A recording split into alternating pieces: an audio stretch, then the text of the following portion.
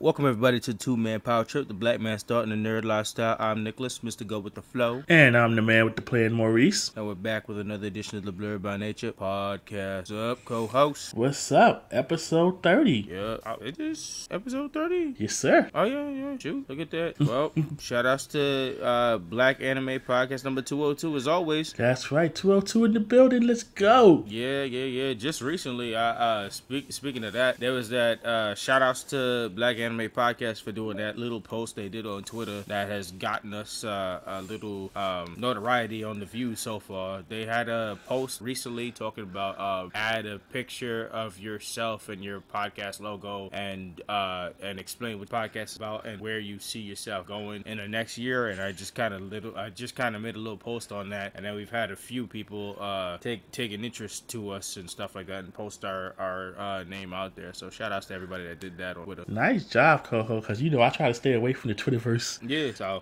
I mean, I've been establishing a couple of relationships and folks out there, so shout outs to that. Yeah, shout out to you holding down the Twitter front. Yep. So let's switch into Vibe Guys. Let's talk. All right.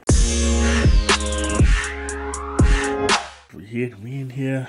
What are we in? The last week of September. Yep. Shifting all the way back, going to my vacation week and the cat birthday. Yeah. So how was? Well, I guess we start with the infamous brunch. Weekend. Yeah. All right. So infamous brunch. I mean, it ain't infamous to us, but it's infamous to old girl Kenya did. So I like I say all the time, don't talk your shit until you're ready. You never know when it comes up. And Kenya was certainly talking her shit from before and saying, I don't get drunk. I don't know what the liquor done do to you guys, but it don't hit me the same. And boy, do we ever have the evidence. Shout outs to Dorinda for sure for keeping and holding down all the evidence, because my ass is we was going blow for blow, bar to bar on that damn tower when it comes to the both of us. But Kenya was definitely hitting it first, which I mean it was her birthday. Oh yeah, the captain was lit.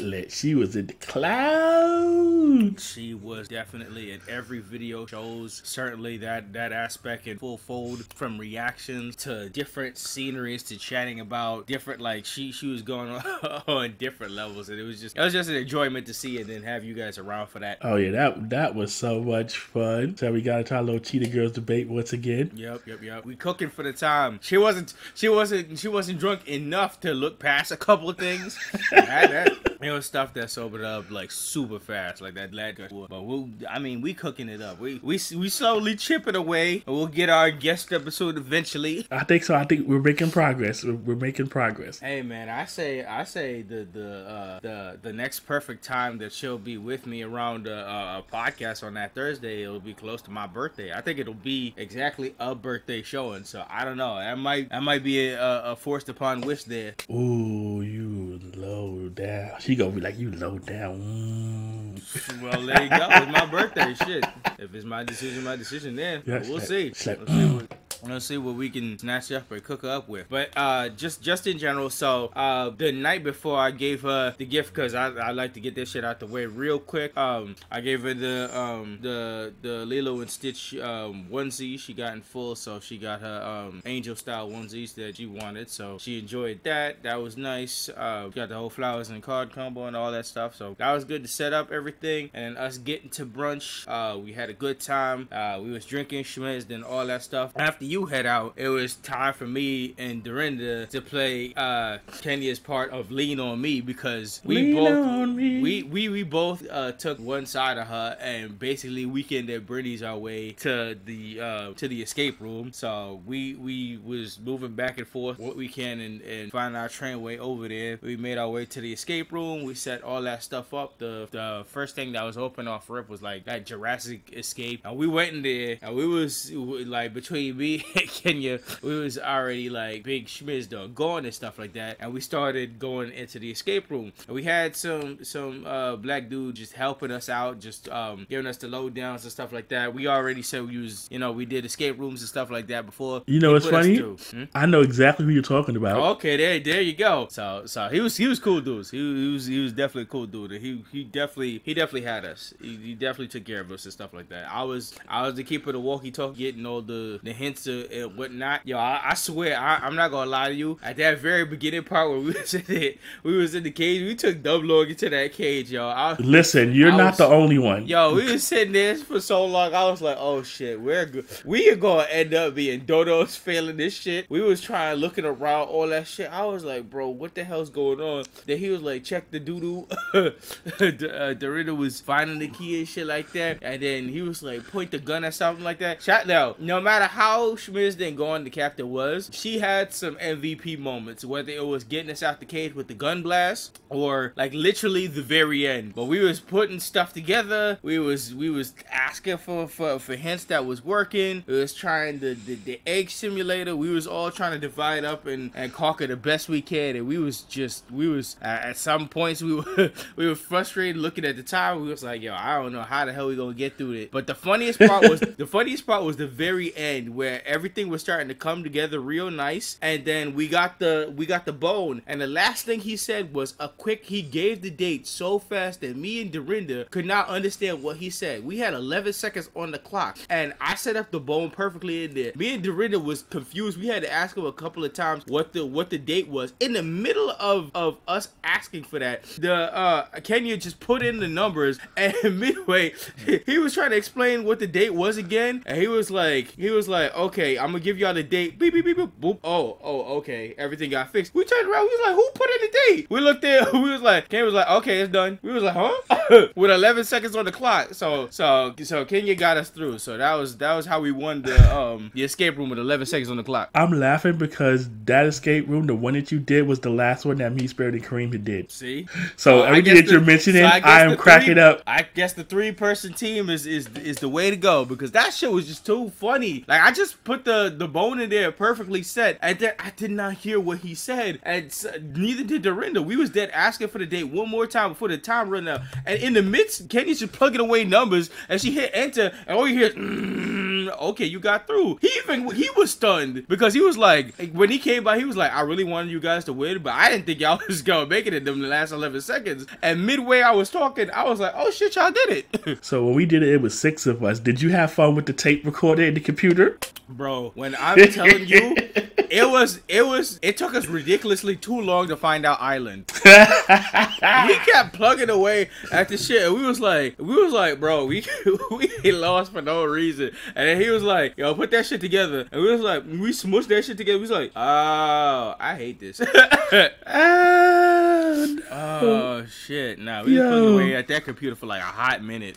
That part was fun. It was like the tape. I'm like, I'm pressing the button. It's like, yo, why did it don't work? All the damn snitches going back with the passwords. He was like, what the fuck is going on here? I was like, I know how to use this. I've used one of these in the past. I know how to use this. I know how it's supposed to work. Like, yo, it ain't working. The play button ain't working. The pause button ain't working. We kept asking because it was that one secret room in there, and he was explaining how they used to do jump scares in there if you tried to grab at the door. Because I honestly thought that was the way out or something. You had to open that door to find out something. But when we ended up crushing everything, I was like, oh, it's done? Oh, word? Yeah, we expected to have to go through that door too. Yeah. So we was like, that's it? I was shocked at that shit. I was like, oh, I dead thought at some point you was going to pop. Like what he was explaining from before, I would agree. I thought some animatronic or some shit was going finna pop out on us. Yo, definitely. I was like, when he said it was over, we finished, I was like, Yeah, I'll take the W one way or another. That was a long time coming when it comes to escape rooms. It was off a factor for like a dumb long. I was tired of getting super close and not making it. So right. I'm happy that went through. So, yes, I understand that 100%. He's like, we finally got a W. Facts. It took too long, but that was good. The whole pandemic. Yeah. Well, that showed an end of an era at that point. So at least we went through that, and then after that we was chilling, waiting for Lily to pull up. Dorinda had headed out when we got back to. We set up for Max and Brenna. We had that for dinner, and then we was all headed out. So overall, that whole day in general, that was a good time. So at least Kenya enjoyed her birthday and whole that. Awesome, excellent. Yep. So moving off into my vacation time, I was chilling for the most part. Monday was chill. Well, it was rainy and shit like that, so it was was chilling. Tuesday, we ended up going to see, that was the second part to her gift, was Aladdin on Broadway, which amazing. The guy who played the genie stole the show. He was out there super wildin'. Big recommendations as always to Aladdin on Broadway. They're excellent. Okay. Everybody put in the extra work. They came in with their own genuine story, so some characters are switched up, and I don't mind the way they was doing stuff. The actors on Broadway is like as accurate you can get to perfect casting of good people and stuff like that. It was good stuff. Just in general, that was fire. Wednesday, shout outs to Sentai Fountain of Knowledge. We was chilling with him, getting pieces of my future stuff, fixing up for eventual pull off eventually. But he wanted to be serenaded in beer and food, so I happily obliged him, and we was having a good time again, getting schmizzed into the city with Peter, just going around commenting on random shit. It was a fun time. It was a fun and hilarious time. Yes, shout out to my Mystic Force brother. He gonna hear this and he gonna fight. No, he is. We love you, Peter. He gonna pull up in the group chat. Oh, you think this is a game? Oh, all right. Y'all gonna get that eventually when y'all hear that Vault episode. Oh yeah, that's gonna be a fun one. Shit. But nah, the Wednesday was good. Was chilling for the rest of the week until about Saturday. Saturday was a good time out. Shout outs to Taco Mahal. That shit always hit. Y'all need any kind of Indian taco, just go out to Taco Mahal out. It's near Times Square. That's always a hitter. Between that, David Buster's was good. And then Sunday again out with Lily and the brunch style. Shout outs to Bubby's. Always hit with the good food, going brunch for like they got brunch going on from like 8 to 4 with a walk-in from Saturday to Sunday. Always hits. And then we ended up going around a few places all the way till we ended up into the Little Italy Festival. That was the last day for the festival, so everybody was speaking of bubblies. I regret not getting those pancakes because those mimosas definitely hit later on in the day. Yeah, they definitely got me later. I was like, ooh, why have I hit her? I was like, oh. What'd you get? I had just got what is it, a cheeseburger or omelet? Yeah. Oh yeah, that shit would have definitely helped. It definitely helped me through the day, but later on I was like, ooh, what's this? I was like, oh, I was like, oh, that's right. Yep, that shit was something. But just going out between the Little Italy Festival and then getting we was out there. We got drinks there, and then we went through the festival. If you ever wanted like an American show, well, not American, but like a New York showing of what like New Orleans Mardi Gras on like a smaller scale is, that was definitely the festival, because you went around and all hell broke loose. You got big lines and big people giving out big food and garbage everywhere, and it's a good festival around for you to do like various different shit. But It was fun in general. I'll be back next year because that was the last time. But between that and then picking up a whole bunch of food, like that week in general was a pretty good time, and I'm happy Kenya enjoyed it. Nice. I'm glad the captain had a good week. Yep. So that was my last week. How was your last weekend? Like I said, started off with you guys on the weekend. Yep. Then hung out a little bit on Sunday. Unlike my co-host, I had to go back to work. Yep. And when's your next vacation? You know what? I have to figure that out because I have about a week I need to use before the end of the year. In fact, because mine's set up for around my birthday, and that'll be 6 days. Yeah, so I need to finish those up. So I'm working on it. Yep. Yeah, I'm working. I mean, it's coming. You got a couple months. So. Yeah, but I would like to have something together. But I'm working on that now. Yeah, because I need a break from work. Getting on nerves. Yeah. I mean, that's going way back. But I mean, the week prior. So how was the week prior when it came to work? Oh, it's just a lot of changes is going on. So a lot of things are in flux right now. Damn, son. I feel like stuff has been in flux for a while for your place, and they still in flux again. Yeah, because new leadership and they want to do different things, and so now we're doing all these different things, and it's like. So now with like new leadership, have they been fully like there for a while? Like they're starting to fully establish? Yeah, we got a new CEO in the spring, and so she wants to focus on different aspects of the business. And what she wants to focus on, or what she has her attention on right now, is the retail side of the business, is what I primarily handle. So she's putting through a lot of initiatives that we're going to change. Want to look at deep dive into certain aspects of the business, of that part of the business. And so we're just doing a lot of evaluation and introducing new technologies, and they're changing formats of things and how they operate the retail business. So it's just been a lot of change. Oh, I heard that. No, I totally understand that, because like one random day our CFO decided to peace out on us, and then we thought it was weird, and then we had like a going away, and everybody said their like 2 cents and peace and stuff like that about it, and then like we was all good with it until like a couple weeks later, then the head of HR decided to dip out on us. Ooh. And then oh no, it was then shit got spicy. The Friday before I left, there was a meeting that I was so happy that I came back like from lunch to get onto, because when I got into the meeting, the CEO was talking extra spicy. Like after all we said goodbyes and everything, right before the head of HR his final day, she was talking extra spicy. She was like, she told the whole, like everybody was there on the company meeting, and she was like, yeah, so I had a final conversation with the former CFO, asking just point blank if he was trying to go to another health organization, or he had shopped around to talk to another health organization to be a part of them. And then he said, yeah, he was talking to a few, and this was before he decided to like fully leave, and she was like, well, if you talk to a new health organization, then I'm looking for a new CFO. I was like, we all was in the meeting, and we was like, well, damn, all right, there's the honesty finally coming out after saying all the nice stuff and having a little going away celebration shit like that. Man, the spiciness came out of that meeting. I was like, yo, good thing I ain't leave yet. Holy shit. I'm like, ooh, don't ask questions you don't want the answers to then, because you knew it was up. Come on. Yeah, that random one time that they said people was dipping out and it just kept one after another. That meeting became super spicy. I was like, damn, what a way to leave out on. Wow. Yep. So I know all about different change, regulating war and all that other shit, man. That was a crazy meeting. CFO was like, well, F you then. Yeah, see you the fuck out.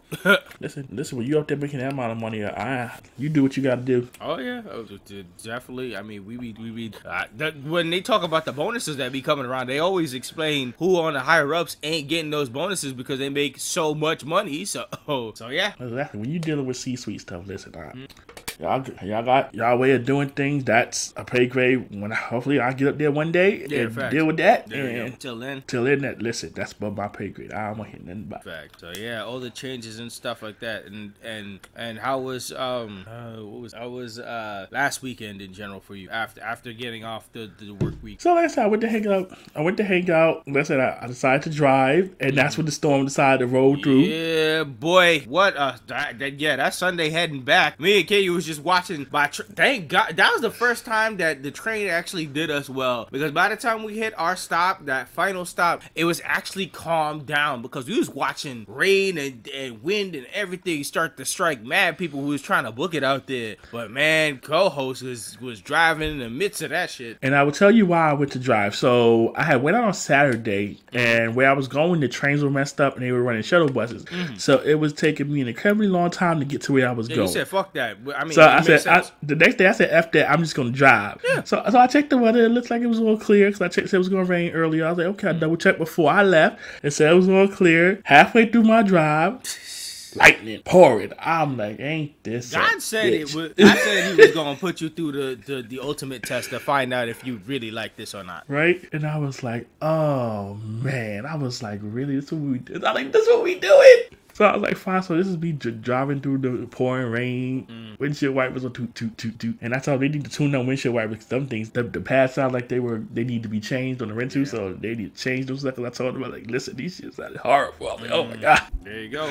Oh man. But I got through it. Good. And everything was fine. It's just try not to having to wait in the car a little bit, trying to wait for the rain to die down so I don't get soaked, because I forgot my umbrella. I was like, I mean, shout outs to being in a car for that. Yeah. So I was like, I'm gonna chill here a little bit till this rain somewhat die down. Yeah. And just like I said, I got what y'all was going. And when I started to leave, the rain came back again hard, soaked me as I'm getting to. So I'm trying to open the car, and my stupid key fob not working because of the rain. It's too much water. God. So I'm getting wet. I was like, you know what? Talk about a mixture of the bullshit right there. I was like, wow. I was like, you know what? I'm over it. This some shit right there. I was like, I'm over it. I'm over you this morning. I'm ready to go. Facts. But I mean, ultimately, it's good that you got back safe. Oh yeah, definitely. I took my sweet time getting back, going through, looking at all these waters, oceans and lakes and stuff as I'm going. Yeah. The colors up, man. I was like, boy. Yep. But shit, man. So that closed off the weekend, and now going into this week, we finally got to see Woman King. Yes, yo, that was a good movie. Yeah, overall, that was definitely an enjoyable movie. One that, like, I mean, it's an enjoyable movie where, like, you can pay attention through the whole movie, and the jokes that you crack is about, like, you're just enjoying the jokes from the movie and not cracking the jokes about the movie. Yeah, we had fun watching that movie. We was enthralled. We was in 100% enthralled, focused, and I could say something because that movie was almost felt like 3 hours. So that was good because that shit flew by. Yeah, when I looked at the movie time, I was like, oh, this bro, be a we long went in there movie. 6:30 and we got out like 9 o'clock. That's why I picked that time. I was like, I saw the run time and I was like, there's no way I want to start this at 8 o'clock. Yeah, because when I went to look at the run time, I was like, it's gonna be 2 hours. That's why I saw the other one. It said 8 o'clock at Prime. I was like, nah, bro, I don't want to be here. I don't want to be out here till like 12. Yeah, we definitely gonna be out there till 12 with all minus the plus 20 minutes of the crap ads and stuff for future movies. You came in such a perfect time. You came in for that last one. I sat through all that shit, but I ate on my food, so I was good. Yeah, I remember the last couple times we went to the movie. I was like, okay, this movie started at 6:30. It ain't really started at 6:30. It's gonna start like at 7 o'clock, 6:50. We all knew that. I was just prepared and ready. So I was like, I'm gonna go run, get me whatever I need to get. So by the time I roll up in there, the movie should just be started. Yeah, you timed that really well. Yes, I was like, all right, good time. But yeah, so that was good. And then how was the rest of your week coming up to now? The same as last week. It's been drained. Maneuver, and hey, like we always say, by the time this podcast come up, tomorrow's a half day, so you good. Yes, half day Fridays. Thank you. Listen, and then this is me getting back into the work week in general because I'm catching up. When did you go back? Monday. Oh, you were back. Oh, you started off the week. Okay. Yep. So I played catch up all the way through. I mean, I'm caught up now, so I'm Gucci for the most part. My supervisor was out today, so I got to breathe. Okay, that's cool. So you was back on the grind right from jump on Monday. Pretty much. Okay. So yeah. So that caught us up. So that's it for Vibe, guys. We can switch into off the cuff. This week, which is a nice, interesting concept off a TikTok that I dropped recently on the old Instagram page. I got a few people talking. So this off the cuff this week, I wanted to talk about Cobra Kai Power Ranger colors because this was already an interesting concept. So I mean, we've been talking about this for the longest with folk, but Miguel, Robbie, Tori, Sam, Dimitri, and Hawk. There you go. Like there's 6 characters right there off the Cobra Kai universe, and just their Ranger colors. What is your ideal Ranger colors for those 6 people? So yeah, Miguel is red. Straight off the rip. He's definitely giving me red vibes straight off. Yeah, Robbie is green. Robbie is green for sure. If we're talking like original to new age, that in the TikTok they was giving Robbie white, but ultimately, I mean, early on stages green. Yeah. The last season he was showing off wearing. I'm like, come on, bro, y'all making this personal now. Yeah, either or is fine. Either color is fine for. Yeah. He's the 6th Ranger just in general. Yeah. Tori. You know what? I would actually switch. Tori and Sam? Tori, yeah. Okay, so Tori's the pink. Mm-hmm. And Sam's yellow. Yellow, yep. Okay. You wanna explain why? I just feel Tori would make a better pink. Mm-hmm. I can see that. I feel like in my head Tori would be like maybe cat version of pink more than a Kimberly. Yeah, that's exactly the way I saw it too. Evil Pink Ranger, yes. Yes, and I think it would work better. I would leave Tori as yellow. Tori's pink. All right, sorry, Sam is yellow. Yeah. Mm-hmm. And why Sam mainly yellow? Cause you know what, Sam has a level head when she wants to. Yeah, it's taken a while, but it's good to see it. Yeah. And I guess I say that now after watching last season. Yeah, because it was like that was not the case in prior seasons at all. Yeah, if you'd have asked me before I watched season 5, then the colors probably would have stayed how you had them. Mm-hmm. Dimitri's blue. Yeah, definitely. No question. Just big putting putting things together and figure it off and at the side, but he got some combos when it came with definitely. And that will leave Hawk. Yep. Which I'm okay with Hawk being black. Yeah. I threw it up between him and Kenny. I wasn't sure. Yeah. I was like, I could see Kenny, like, if we go into like space territory, I could definitely see Kenny as a Psycho Ranger for sure. Oh man, if he gets to the Psycho, you gotta take Tori out of the equation. You gotta take Tori out of the equation. You probably gotta take Robbie too. And put him in Psycho colors. Yeah, the interchangeable mood of that. I could definitely see that up to. Yeah, if we talking about Psycho, that's a whole different conversation. Facts. I mean, if you put them in different contexts all the time, we could find our ways off of different, because we going off of Mighty Morphin colors with these guys, but like if we put them in a different context, like where would they square off if they were Zeo Rangers? Oh boy, okay. Mm-hmm. Oh, if they're Zeo Rangers, okay. So Robbie will be red. Miguel will be taking on Steve's role as blue. Woo! Wait. Is it because him and Rocky got similar because he got his spine broke and Rocky broke his back? I just put that together in my head. I was like, oh no. I wasn't trying to say it, but that's similar. I'm telling y'all, son. Cobra Kai was written with a low-key Power Ranger backstory, y'all. And everyone else's colors would probably stay the same. Yeah, because I mean, Tori, you said Tori give off cat vibes, so Tori would be pink, Sam's still yellow. Dimitri would have to take on green at this point. Yeah, and Hawk would be Billy. Damn. So then who would be gold? Huh? Who would be gold? Kenny. Yeah. The old masters passed down to another one. Yeah, I can see Kenny. Yeah, I'm like, yo, we can have so much fun with this. Oh man, that's a good concept. I shout out to that TikTok that finally like definitely that was the perfect vibe to it, and a lot of people came in to comment on it. So I knew that had to be the off the cuff for this week's show. Yeah, so I'm like, if Hasbro is listening, mix and match. That's what I'm saying, bro. I'm like, y'all talking all this. They giving detail to the upcoming Netflix stuff, and I'm like, bro, y'all cast this right there. Just ask them. I know you gotta have been on the phone ever since Cobra Kai started. Y'all got the perfect casting in them. Just ask them. Especially if Cobra Kai's the next season's not gonna be for a little bit. Exactly. It's time to shoot everything. I mean, old boy Miguel is Blue Beetle, so he's busy doing all that. He already suited up and booted up. So like, come on, man. I was like, if you're gonna mix, you can mix and match with the 2017 cast and mix them up. Yeah, because I'm pretty sure y'all not getting everybody of that. Ooh, Hasbro, you must do something with the Psycho Rangers. They got to do. I know how you gonna do it, but they said it's not original Mighty Morphin stuff per se. It's just so that's what I'm saying. They so it's like do it. I mean, they wanted an adultier theme and stuff like that. So hey guys, y'all can come up with something. Y'all just got to put your head together. If y'all really like forcing this to push off, then just put your heads together. I introduce a new big bad. I had no problem with seeing the Arbiter. Yeah. It's good stuff in general. Hey man, there's so much stuff that you can plug from for so many areas that actual Power Rangers are attached to. Like, I mean, there's so much stuff you can plug on. Alpha 6 that are currently doing stuff. Alpha 6 ain't doing shit, so. Yo. There's other people out there doing other shit. So there's so much stuff that you guys can plug from. So just look on that and plug from that pretty much. All right. So going into nerd/reboot news, we got a couple stuff on the docket.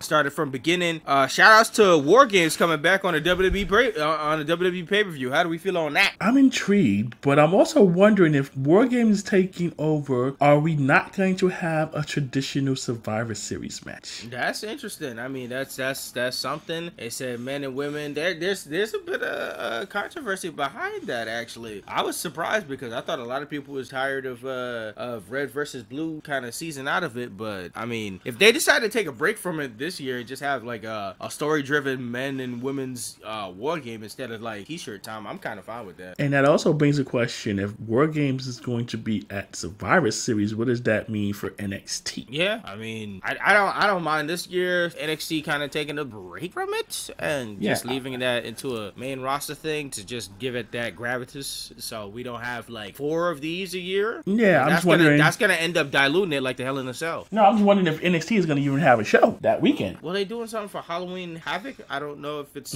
fully takeover-ish. I mean, the way how they're talking about it and setting it up, it might be just a TV special. Yeah, I'm just wondering if they're gonna have a takeover that weekend. They may not. Yeah, well, we'll see in what they want to do, especially now that it's like NXT White and Gold. Now they got to establish what the hell that is first for us to start shifting back into the takeover side. Like the takeovers are coming, but we got to see where White and Gold is coming, because I mean, as they left off as 2.0, there's still a lot of people that are super greedy, and I wouldn't be ready to put on the takeover name on them just yet. They gotta find their way first. Okay. Before that, like I was okay with them taking away the takeover name, because a lot of people are just kind of working through stuff, and they don't have the roster that they have for the takeover to be in name and brand. So bringing back the takeover is kind of fearsome with the new crop of people, because they are not ready at all. Like people are getting injured left, right, and center. So like no. Okay, I can see that take. Okay. So yeah, more on the upside for War Games in general. I'm excited for this year just to do something different and story driven and fully off that this gives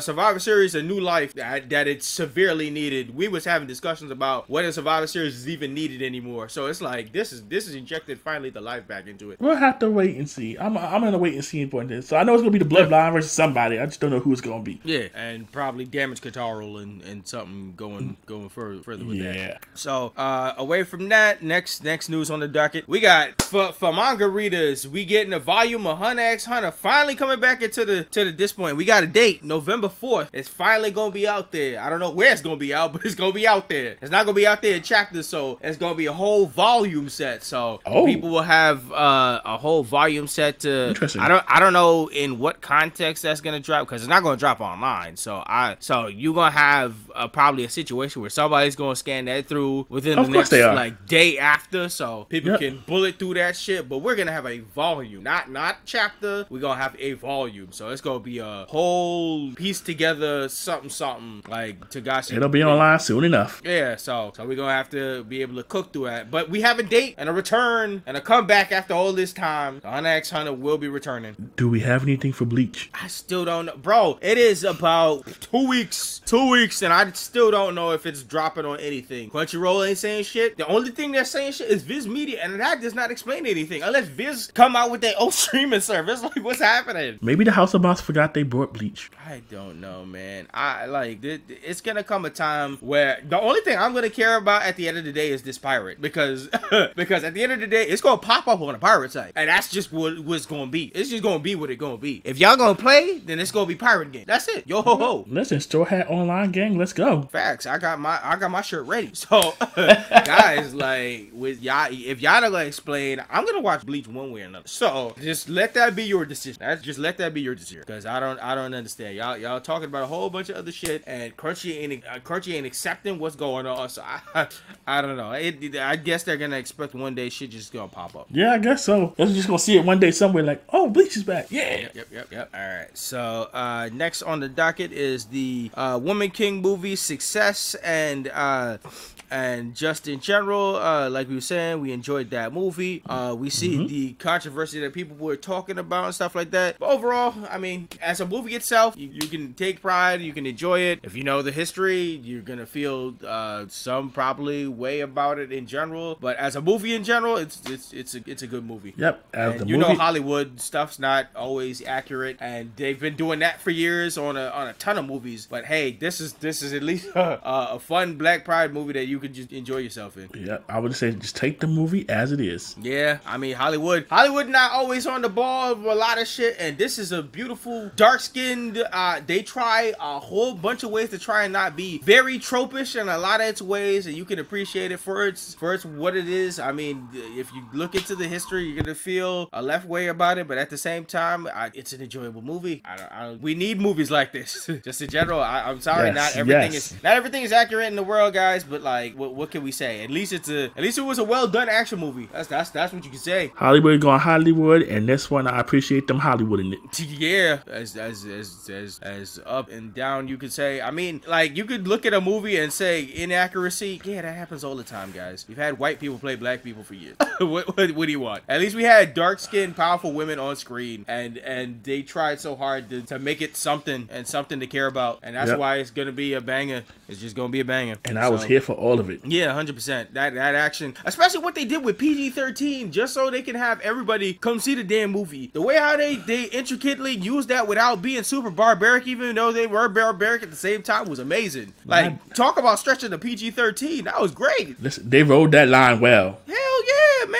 Fucking shoving and stabbing and fighting in combos. Oh, there's so many combos. Like shit, they got me. They got me, man. They got me. So, shout outs to that, and we'll still recommend the movie. Absolutely. Going forward, I gotta merge these together because WB issues just continue going. Is the DC merger just going completely left? The money, they losing more money as we speak. They're finding out that they smudged the information of actual subscribers, so they lied on they fudged the numbers, y'all. They fudged the numbers. Like, every week it's something with WB. They just going through it, man. The issues just constantly going through it, and every animation that the sync is going down and everything, they are laughing, but at the same time it's a painful thing. I sent you a link that say that shit that's on the streaming site can't even get back on TV because they're locked in streaming rights and shit. Like, it's just every week it's some shit. I'm telling you, this starting to seem like it's intentional because can't nobody be this negligent. I've never seen, like, before all this information dropped, like, there'll be a time where people would have to explain how good HBO Max was the hub of so much shit that it felt like HBO Max was fighting against the giants. It was up there with Disney Plus, it was up there with Netflix. Once you get on HBO Max, it was popping. Now it just seems like this shit was a fucking mistake. Oh, it was definitely a mistake. You can see that already. Yeah, bro, it's just losing. I've never seen it burn through money this hard, and I'm pretty sure it's only been a solid like 3 months of this information, and I've never seen more money burned away. Man, listen, HBO Max was the Titanic and Discovery was the iceberg. Yes. Whew. And then these motherfuckers talk about super mergering, like this NBC discussion about trying to get on this shit as well. Like, bro, what is happening? Like, don't NBC own a stake in Hulu? So why are they even? There's so much happening. NBC, stay away from that dumpster fire. You don't need that. They finally realized that they has too many streaming services. All the streaming services trying to fuse and merge and shit like that. It was like, damn, nobody gonna pay for all of us, so we all gonna have to fuse somewhere or another. It's what I was worried about when we first entered this streaming era. Yeah, we talked about it, the battle between this versus cable, and now it's finally taken over a bit too far, and now they all realize they need each other. Yeah, and it's looking more and more like cable every day. And you gotta pick and choose, but then all your sites, all your shows and stuff like that ain't pick and choose. I think there was a joke on TikTok. They say, like, years down the line, we're gonna find out that, like, we're gonna be watching stuff that share, like, rights where you can only watch, like, I think somebody joked about it on TikTok that you could only watch, like, half the video feed because Netflix owns half this right, and then Disney Plus owns half this other right. So to watch half the movie, you gotta go over to Disney Plus, and then the audio is owned by Hulu, and then to raise the volume, you gotta go to friggin' Prime. Like, it's gonna be divided as fuck when it comes to these movies future on. I'm telling you, it's gonna be some mess. You like you have season 1 on Hulu and season 2's on Netflix, season 3's on Disney Plus. They already do that. Like, I remember there was I think it was the game that we was watching that like 2 seasons was on Netflix, and then you can find the rest 3 through 5 on Hulu. And this is why the pirates keep winning. Yeah, 100%.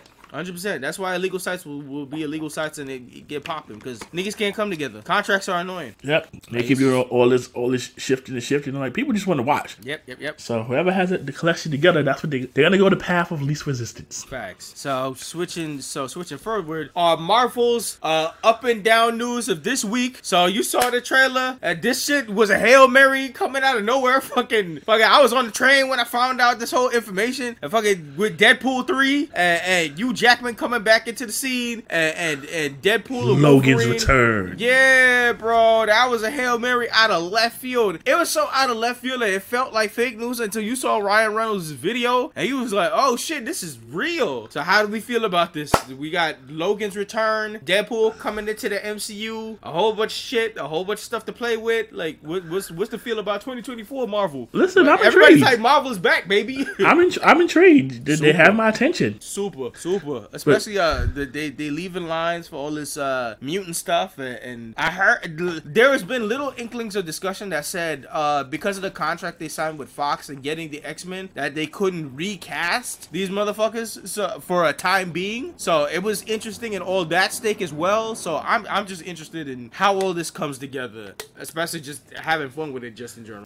I mean, regardless, it's gonna be fun. It's gonna be a fun ride. But you know what? You just reminded me of something. Speaking of things on left field, this Barney documentary. Oh shit, that's another discussion on that. So throw that in because I'm talking nerd news all in general. That Barney documentary, the dark side. Yeah, I'm like, I feel like this is gonna be some kind of dark side of the ring on Barney, and I'm like, I don't know how I feel about that. The thing about it is, they've been capitalizing ever since Dark Side of the Ring has been really popping. They've been capitalizing on Dark Side series. I've noticed they have Dark Side of the 90s. They have Dark Side of music. They have Dark Side of TV shows that happen and stuff like that. Like there's a whole Dark Side category that's rising up that just wants to talk a lot about Dark Side stuff. And hell, even SpongeBob recently made a parody on that shit where a lot of people was talking about like filming for SpongeBob, and they made a whole joke out of that shit in the same style. So it's like this Barney doc is gonna be wild too, because this is a realistic thing coming in about 3 weeks, and the trailer of it looked buck wild. They got Bill Nye and Al Roker in the shit.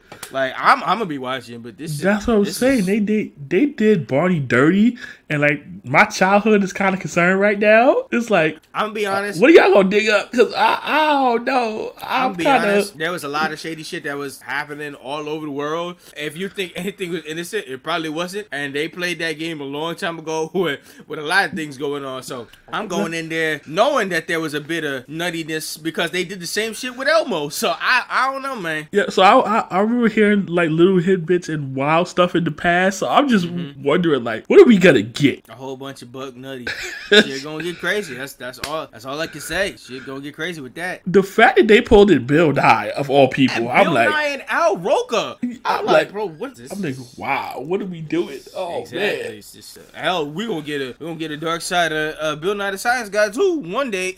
Oh, it's got to be something there. Fuck around acting like his show ain't something too. Right, true. Yeah, man. But going back into the Marvel stuff, on the upside we have the Deadpool 3 going down, but then on the downside, you hear all this controversy going on with Blade? No, I haven't. I have not. Fill me in. So Blade is out. Like Mahershala Ali is upset. He is frustrated. The scripts that they've been giving him is reportedly weak as fuck. He don't like it. The director dropped out. They were supposed to start filming in November. They gotta find new directors and stuff like that. They announced this Blade movie about like 2 years ago, and Mahershala Ali was like all game. He was excited to be in. And he was the hot biggest black star you could get to replace somebody of the caliber of Wesley Snipes in the echelon of Blade movies that we had. Not all of them was like fantastic, but they were great in their echelon, especially the first Blade movie, and it stands to an iconic to the point that Marvel was saved by this very same Blade movie. So they got to come in with that extra, funk with the extra strength of that. And we was finally hitting the point where they was gonna start filming and getting his universe all set up for the MCU, and now we having like left, right, and center shit that's going down. So the director dropped out. I feel like a lot of people was calling for whoever did the Woman King. I mean, if they trying to go PG-13 with their action and going hard and shit like that, get the motherfuckers who did Woman King or on this Blade movie. Like I don't know, if y'all trying to find directors and shit like that, get black women involved, get something like start cooking up a script worthy for Mahershala Ali, because y'all know this caliber actor y'all got. So get it together and let's start something, y'all. I agree wholeheartedly. Like, listen, if that's what you need to do it. Marvel, there would be no MCU if Blade was not successful. So Marvel you would think at the time when Blade was saving y'all asses. There would have probably never been no Spider-Man 2002. Yeah, so you would think that they would treat this with a sense of urgency. Yeah, by now we would have thought Blade would have been in probably like phase 4, meet phase 5. I didn't expect it to be this long to be looking at like phase 5 to phase 6 before we get Blade. And we haven't even gotten any filming, and filming keeps feeling like it gets pushed. I thought it was going to be filmed at the end of the summer, and then they said maybe October. Now it's getting pushed to November. Now we need to find a whole different director. Like, guys, what are we doing with Blade? Blade's about to end up being after Secret Wars, and that's insane. Marvel, you need to course correct. You need to make sure that you white glove whatever you're doing with Blade. Keep in mind that like a lot of people, a lot of actors have to give up other roles. Elizabeth Olsen had to talk about giving up a couple roles because she had to suit up for like Scarlet Witch for a time. So don't be holding Mahershala Ali from doing his greatness because he has to do this shit, and you guys aren't giving him worthwhile shit. Like, he's missing out on other bags. Stop doing that. Yeah, I'm like, listen, he is a great actor. Yeah, he's perfect for the role. So I'm like, no, don't F this up. Don't F this up, and then at the same time, y'all gotta find y'all way to put Wesley Snipes in this one way or another. So like, y'all gotta come in with the strongest script y'all got. Y'all gotta fuck around and put it together. I mean, his voice was already in Eternal, so y'all gotta put some shit together already. Like, y'all already starting to make shit together, so start cooking. Yes. Marvel, please don't mess this up. Facts. So, shifting forward, your boys is gonna be at DreamCon next year. We got the tickets. Yeah. That was fun. Yeah. Going through the process of getting them tickets. Yeah. Shout outs to co-host for securing the bag for us, and shout outs to us. We'll be in Texas, so we putting those workings together. Yes. Look forward to that next year. Yeah. So we'll be with the wonderful where the black people are and the good smelling con. So. Yes. Yep. So your boys be at DreamCon. Shout outs to all that. And then going forward with that, we got just to talk about a little bit on the Chainsaw Man anime, doing something different. To the Chainsaw Man anime, the new anime that'll drop, it'll have 12 episodes, but it's doing something spicy. It'll be 12 episodes, but they'll have 12 different ending themes for each episode. Now that's one way to keep your ass focused on each and every episode, because it's happened before in different anime, but this is a rare occurrence. Like, every ending you gonna have to be on your toes because you'll be listening to different endings all the time and you be like, what the fuck? That's interesting. Okay. Yep. So that'll be saucy on that. Yeah, that's gonna be very interesting to listen to. See what they come up with theme wise. Facts. Big facts. Big fact now. So we gotta see how that goes forward in the hottest anime season of 2022. So we'll see how that goes forward with everything. And the last two nerd news I got. Do you know they're doing a Spirit Halloween Store movie? What? Yeah, they're doing a Spirit Halloween Store movie. It's coming out pretty soon. Wow. Yep, they're doing a horror movie about everything coming to life in the Spirit Halloween Store. Oh no, hold up. Yes, exactly. Imagine exactly what a Spirit Halloween Store movie would be, and that's exactly what the movie is. So they're gonna release it in a makeshift theater in one of these old unrented buildings in New York City? Is that what we doing? Because that's the way how it was looking. Right. I'll send you the trailer after this is over, and you will see that this is something. Okay, all right. I'm interested to see how this go. Yep. After everybody been making that joke forever, now they getting their own movie, and it's finally going that far with it. I think Christopher Lloyd's in it.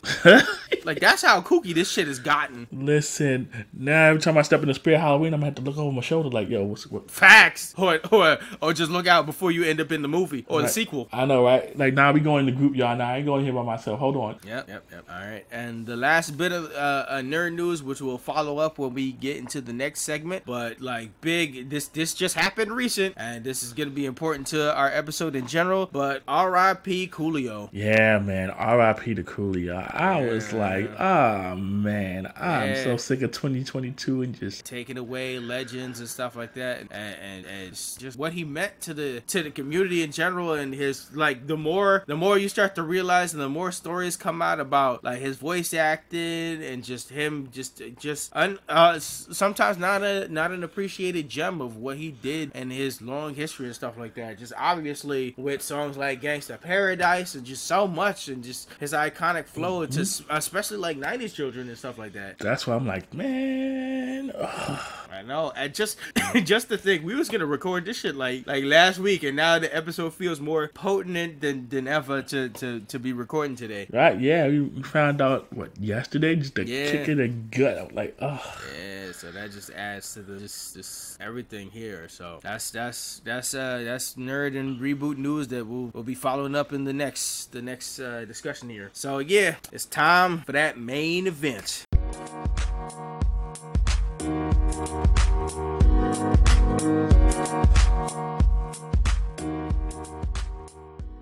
Main event segment, we hopping in the comfy couch, and like we were saying, this is going to be pretty pertinent to this episode today. We're going to be covering a show that's important to the black culture, Kenan and Kel, episode 1 and 2. Let's kick it into some fast facts. Hit us with them. All right, man. It's an American buddy comedy sitcom by Kim Bass on Nickelodeon, going from July 96 to July 2000, set in Chicago, currently streaming on Netflix. We got 4 seasons and 65 episodes in general for the show. I don't think all of them seasons is up on Netflix, but you can get the first 2, I'm pretty sure. Related to that, this is a hit coming right off their successes of All That. To get their own shows are the big. I mean, that showed the greatness of All That, because it was definitely a mini kid version of SNL, because it was bringing out the stars going forward, and future SNL stars just in general. And then just like we was talking about for Just a Good Time, R.I.P. to Coolio, that it was recent that it happened, and gonna be a big mark going into the episode that we gotta address straight up. The show is basically watch the misadventures of 2 black teens just trying to make it in this world with plans that go twisted all the time. Yeah, man. Whew. Yep. So you have any facts to your own co-host? No, you covered it pretty well, co-host. You covered it pretty well. So let's go into episode 1, pilot. All right, so we start the episode with the Kenan and Kel theme, here it goes. Which of now course it hit different. Yes, now it already hits different. Which of course was made by Coolio, and the theme was a banger. Certified classic jam banger. I mean, the vibe, it fit the show. It was just smooth going.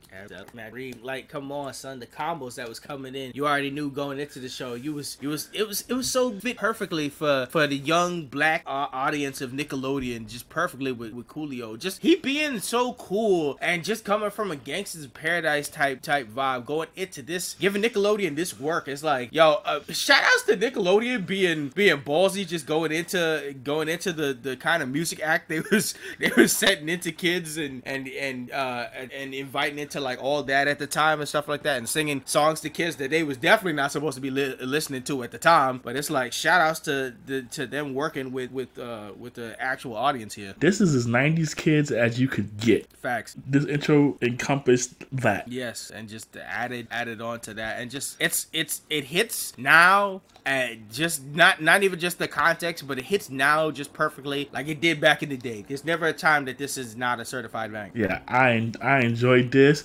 Just listening to this again, I was like, wow. Yeah. And we're gonna get into this, but watching this as an adult, man. Yeah, different outlook for sure. Woo. So let's get into the episode. All right, so right from the jump, after the intro, we get our intro to Kenan. Yep. And he's looking for Kel. He's like, yo, where's Kel at? Where's Kel at? We in front of a live studio audience here. Got the whole red curtain set up. I'm like, okay. So then, shortly thereafter, Kel pops from behind the curtain and he hands Kenan a paper with this whole intro for Kel. My son treated him like a ring announcer. Yeah, so Kenan is reading this. He's like, man, if you don't get out here, and Kel done popped out in this whole sparkly outfit. And I'm like, bro, what's going on? This introduced Kel so greatly. Like, if you wanted a star in the rough to pop out of this show, you already like came thrusting into this shit for a pilot. You came thrusting into this shit like, oh nah, he's it. Kel's it. Son had the whole top hat, the sparkly. I'm like, sheesh. And he's like, I'm trying to make my big entrance. What's up? He like, I'm trying to go above and beyond. This is our stardom start. Then I'm going further. Right, and so then they going over like the little intro of the show, and we hear Kenan's scheme of the day, which is he's trying to get a car. Yep. And then like they have comedy ensues, of course. Yep. We get our first. Here it go. Here it go. And we start the actual show within a show. Like, this is where the show just blatantly becomes meta. Yeah. So at this point, we get, in the next scene, we get our intro to Rigby's, where Kenan works. Yep. And we get our intro to his boss, Chris. Yep. And he is late. And that will definitely be a part of the characterization. Oh, yeah. Chris tells him that he's late. He's like, why are you always late? And Kenan basically says he had car trouble. And Chris tells him, you don't have a car. And he's like, that's the problem. Yeah, that's the trouble, bro. And so Chris gives Kenan the melons, and then Kenan's telling him, like, listen, you're not going to have a car because you're too young to drive. And then Kenan's like, what? He goes, drops the melons all over the place. Like, what I'm actually paying attention to when I was watching this is the price of the stuff on the signs. Yeah. I'm like, bruh, bring them prices back.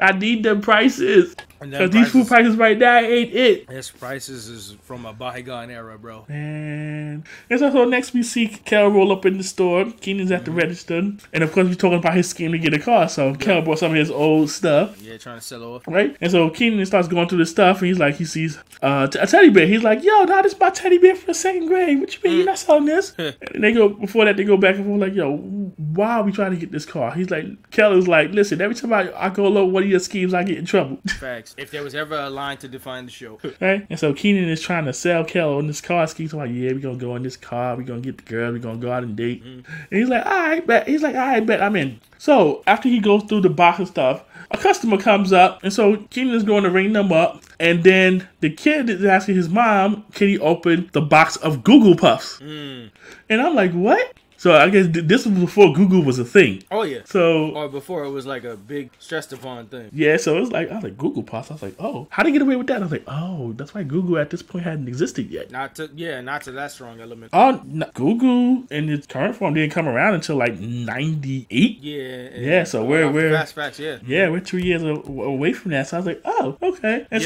96, basically the kid wanted to open the box because he said there was a raffle or something going on in the box. And if you got the ticket, you get $10,000. Yeah, so you already know the scheme brain is starting to cook. Oh yeah, so you know the light in Kenan's head that went off, and then the next thing we see them grabbing all of the boxes of Google Puffs that were on the shelf, and then the next scene we see a pile of Google Puffs all over the floor. I'm gonna be brutally honest, man. Chris must need Kenan as a worker like a motherfucker, because the way how he be tearing up that store.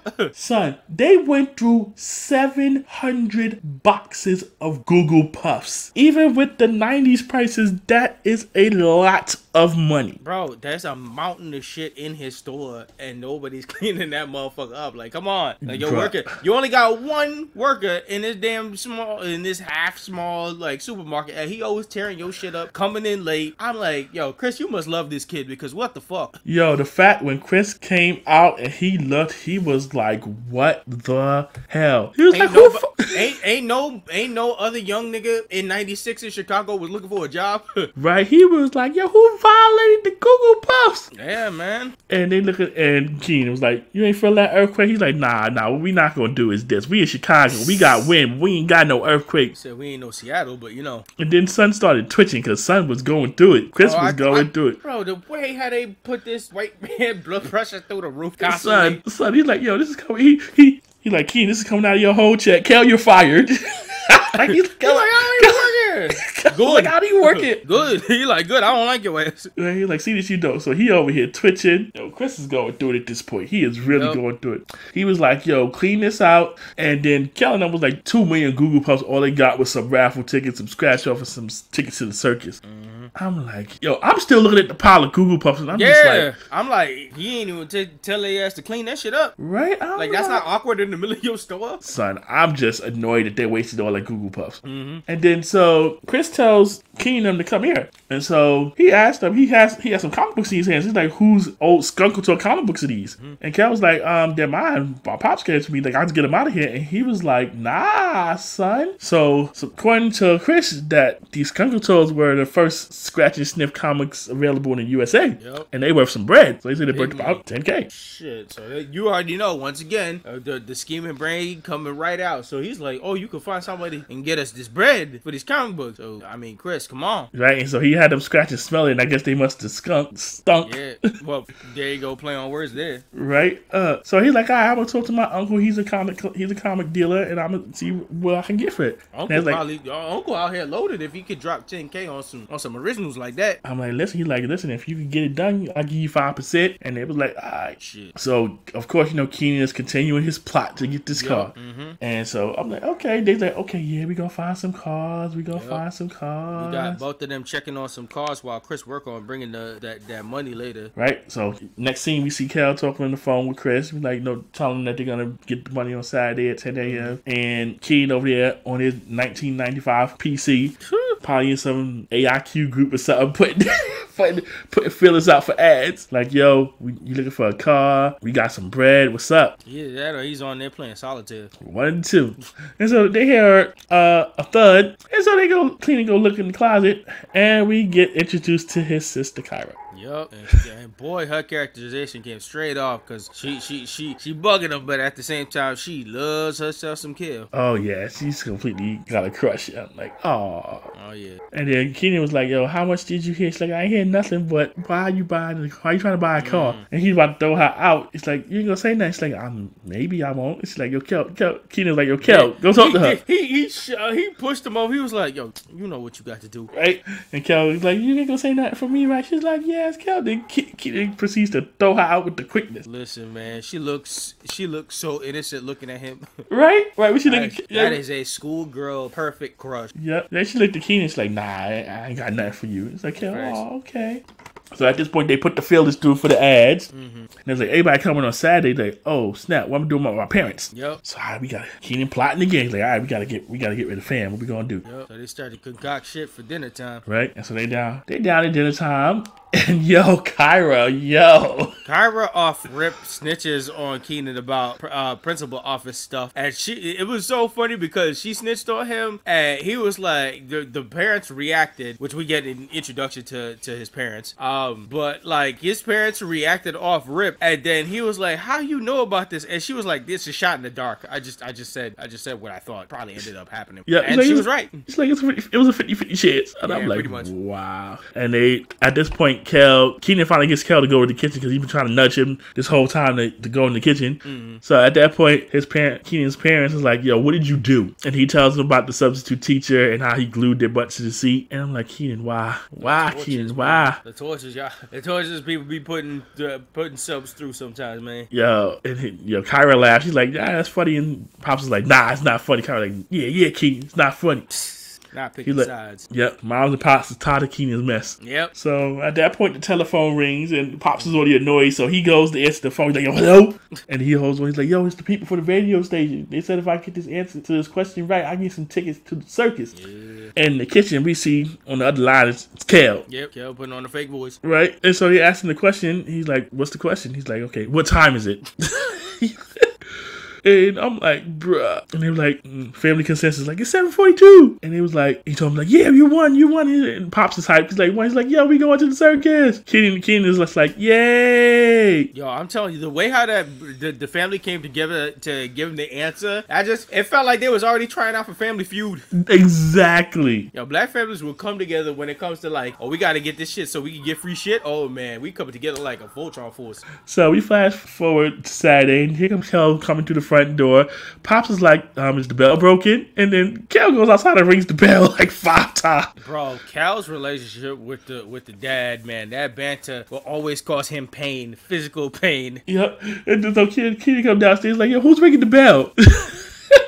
And then Kel was skinny, your daddy thought the bell was broken. I'm like, yo. I know this man under his breath was always like, this motherfucker. Yo, I can see this man with the Jey Uso face. Oh, facts. All the time. And so my mom tells him, like, no, listen, we got to go to the circus. Why Keenan not going? I don't know. Maybe that's part of his plan. Because I'm wondering, like. He must have maneuvered something like talking about, I just got to stay behind and work or some shit like that. Because I thought it was all family tickets, whatever. That's what I thought, too. And I'm like, okay. And then when it was going into the Google Play, the box of cereal, didn't they say they got 2 tickets? Where they found extra tickets? Because I was like, how the sister going? I'm trying to figure out how they maneuver this too. Listen, the math ain't mathing, bro. It's really not. And I'm like, bro. I'm like, Dad, how you miss all that as kids? Oh man. I think they was definitely trying to play misdirection with us. Right. So they all dip out, and Keenan's like, I can't wait for him to leave. Let's go. Right. And so then they over here pretending to be in their car. Oh, that was pure black boy joy. Yes, it was. When they was maneuvering and making jokes and singing along and shit like that, preparing themselves for a car. Yep, preparing themselves with the fake radio. I'm like, and then Cal was like, yo, let me drive. And then so they switched seats, like, and Cal's just sitting there, and he's like, the kid is like, what are you doing, Cal? He's like, I don't know how to drive. There you go. He's like, but I can change the radio though. There you go. Yo, so they had me dying this whole scene. I'm like, thanks. Oh, if you were selling the show off of just them two, that was a perfect moment right there. Yeah, this had me cracking up, especially after last week's shenanigans. Yeah. So at this point, you know, they play around the couch, and then the bell rings, and we get our first person just like, yo. First couple pulling up trying to sell a car. Yeah, they're like, yo, I'm trying to sell a car. The car is 12 years old, $6,000. That's what I'm looking for. That green one. And then the next thing you know, they sit down. They don't even sit down with him until the bell rings again. And another couple comes through like, yo, I'm trying to sell a car. Yep. And so at this point, we got a whole house full of people trying to sell their cars. It's just back to back until it's like madness, and then there's mad people in the house, and they waiting for Chris with the money. Right. They're like, yo, where is Chris, yo? And so one of the couples asks, like, yo, what's going on? And then Chris finally shows up. Twitching and all. Yep. So you already knew something was up. Oh, yeah. They're like, yo, Chris, where you been? It's like, yo, I can't find no parking. There's mad cars outside. Like, who are all these people? He's like, Keenan's like, nah, forget all that. Where the money? Facts. Stay with the mood, man. So it started to twitch more. So they asked how much you got for the comic books. And he's like, yo, I bought the comic books by Uncle. And he said, the Skunkle toys have been overly scratched and sniffed. Damn it, Chris. That's exactly what they said. They looked at Chris like... This is when we find out that Chris is just as destructive as the boys sometimes, man. It's all starting to make sense. Yeah, they both. It's all starting to make sense for real. They all a chaotic tornado, right? And he's like, Chris is like, I couldn't help myself. They stunk so good. Damn it, man! You messed up your own bag. Right? I'm like, Chris, no. And so they tells us out. This means we don't got no money. And just like black folks, the moment they heard, yo, y'all here. They ain't got no money. And they big bad now. They're like, yo, we been here all day. They went in full force on them boys. Right? And Keenan and Cal was like, this looks bad, man. Cal's like, it's not that bad. He goes to open the door, and there's his parents and sister. Yeah, I guess the circus done mad fast, or however long it took them. Well, I guess if they had that many people there, it must have been a little while. Yeah. And then Keenan opens the door, and he immediately slams the door. And then we get the curtain. Yep, and then it cuts straight to next day. Yep, so next day, Keenan is back in the shop. The Google Puffs have mysteriously disappeared. Yep. And the Keenan over there talking about, we were so close. And he's like, I can't believe my pops grounded me for 6 years. And Kel was like, he grounded me too, and I ain't even his son. See? I mean, he out here catching strays. And you know, of course, Keenan, he ain't giving up. He plotting a whole new plan. Yep. He's still cooking. And so a guy comes over. He's like, yo, I heard your little conversation about the little car situation. He's like, listen, I got a car, my mama's car. She getting too old to drive it. It's like, it's worth more than, but I give it to you for $400. You could get this off of me for $400. A nice, fresh car off of me with all the paperwork, $400. And I'm like, as an adult, you hear this and you're like, but as a kid, they're hearing it and like, woo. They was like, I bet. Of course, they lied about being over 16. Yeah. And the guy, though, they asked him how much they got right now. So Kel pulls out the jar, got the money strapped to his leg. Yeah. And it only was $200 so far, and he said he'll come back for the rest, and you'll get all the registration paper, everything attached to. Now it's already like, if he said $400 and you give him even half of that, was already like all the red flags flying. Oh yeah, this sale was sus. Everything about this whole situation was sus. And I'm watching it, and I'm like, you know what they say about things that are too good to be true. Fact, especially a situation like this. Come on. Right. And so he gives them the keys. They hug him. Then he leaves. He's like, I'll be back for the other half. So as soon as he leaves, a policeman comes in and asks them who's the owner of the car, and they immediately chuck it to Chris. Yep. I mean, they can't lie their way out of that one. They're like, yeah, it's not ours, officer. We're too young to drive. And then Chris is like, yeah, it's my car. What's up? And the officer says it's in a no parking zone and it's stolen. Shit. So the next thing we see, Kel blubbering, I don't want to go to jail. And the cops are like, all right, bet. And they tell him the whole story. And he's like, all right, the dude's supposed to be back tomorrow to get the rest of the money. Yeah. He's like, all right, you help us catch him, and maybe I can let you off the hook and maybe get back your $200. They was like, so all right, so you're going to be a snitch animal. Let's go. So the next scene, we see Kenan getting wired up with a microphone, right? And then they going over the basic of what's going on. Like, we're gonna be on street in the van. Cops tell Chris to go get some Chinese food. I guess they figure, like, listen, we gonna see you gonna be a problem, so we gonna put you over this one. You got to go. Yeah, so he went on his way, and then they give them, they're like, listen, when the guy comes and you get y'all exchange and you get the title, you sing out the code word, and the code line is the chipmunk has pneumonia. And so at that point, the cops leave, and here comes Kel talking about the chipmunk has pneumonia, and the cops come rushing back in. Yup, it came in big fast. He's like, my bad. That was like, my bad. I was just testing.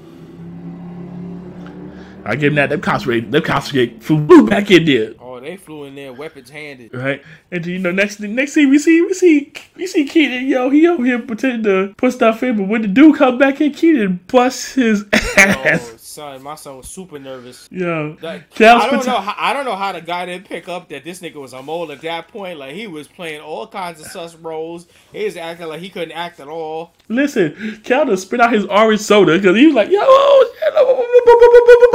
I'm like, yeah. Speaking of orange soda, shout outs to, this ain't sponsored, but shout outs C4 and their orange lace, keeping us alive here. Yes, sir. Yes, sir.